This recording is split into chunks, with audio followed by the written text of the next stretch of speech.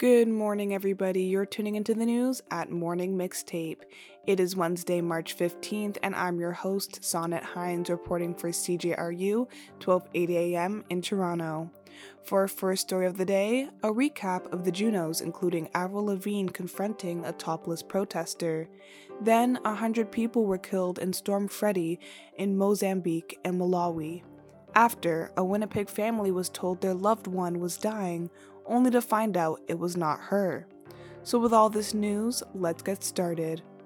The Canadian Music Awards show, the Junos, took place on Monday, giving out prizes for TikTok Juno Fan Choice Award, Album of the Year, Breakthrough Artist of the Year, Rap Album EP of the Year, and Contemporary R&B Recording of the Year. The weekend has the second most Juno Awards after winning Album of the Year on Monday. The show also featured Nickelback's introduction to the Canadian Hall of Fame and a 50th anniversary tribute to hip-hop in the country. But an incident at the end of the evening overshadowed the event. Avril Lavigne won the last award of the night, the TikTok Juno Fan Choice Award. In her speech, she referred to the weird moment that occurred when a topless protester showed up on stage behind her. A message was written on her back that said "Save the Greenbelt," according to CBC News. This references the controversial development plan being made by the Ontario government. Lavigne turned, telling the woman to get off the stage before security showed up. The woman, Casey Hartley, was charged Tuesday with mischief in regards to the incident.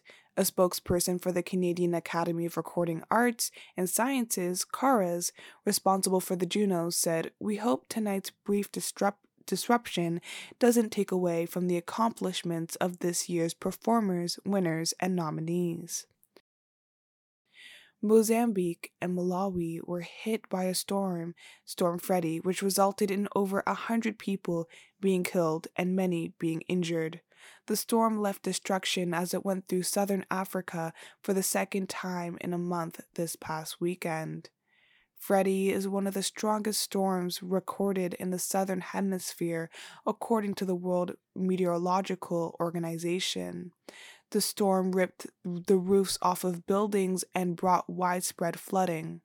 The total number of those killed in the storm is now at 136. Many of those who were injured came from falling trees, landslides, and flash floods. A lot of homes are mud houses with tin roofs, so the roofs fall on people's heads, said Marian Picari, country director of Doctors Without Borders.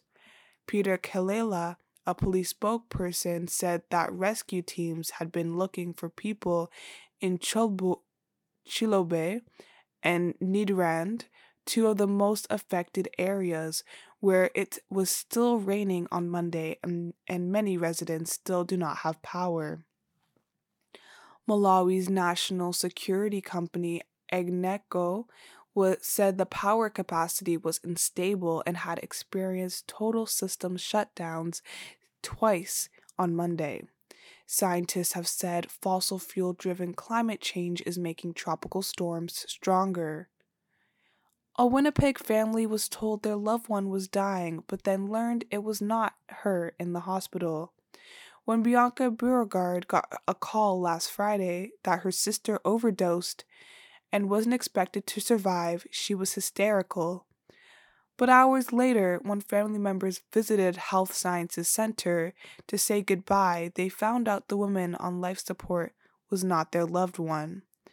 "My sister, she was saying goodbye, and my family was in there doing a prayer, and she went to go hold my sister's hand, and the woman had none of the same tattoos that my sister had," said Beauregard.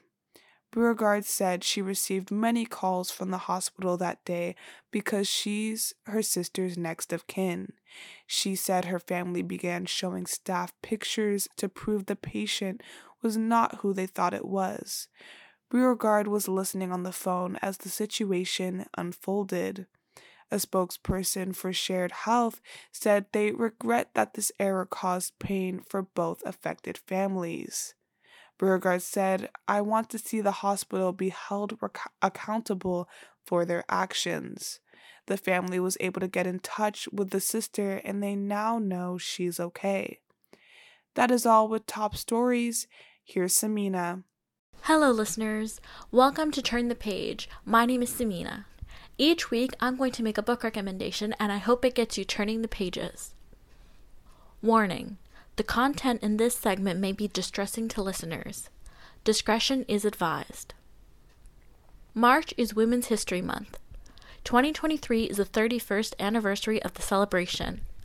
A month to learn about the contributions made by women throughout history and the milestones they've achieved. I'm going to confess something. I was not a historical fiction fan. I just never gravitated toward the genre. Fiction, absolutely. The possibilities are endless. But for some reason, I just never read historical fiction. Until one book changed my reading habits. More than that, I learned that at the end of the book, after the author's note and acknowledgments, you have the inspiration. This includes the historical facts about who or what inspired the novel and the research the author conducted to write the novel. The title of the book is The Nightingale. The author is Kristin Hannah. Let me warn you, this novel is engrossing. I really struggled to stop reading it and go to sleep, eat, get ready for work. It is extremely well written, thoughtful, honest, heartbreaking, and beautiful. She writes about two sisters and their efforts during World War II, as well as the efforts of other brave people who helped save hundreds of lives during the occupation. This was my first novel by Kristin Hannah, so I wasn't sure what to expect, but it is easily one of the best books I've read. At the opening, we are in Oregon in 1995. We meet an unnamed woman. Her cancer has returned, and to ease her son, she is moving to a retirement home. She is surveying her house to decide what she wants to bring and finds the chest she's hidden in her attic. She opens it and starts to face the secrets she's kept hidden. We then travel back to France in 1939 and meet two sisters, Vienne and Isabelle.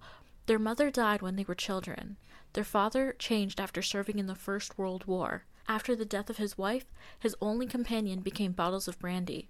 He sent his daughters away. Vienne and Isabelle have been at odds ever since.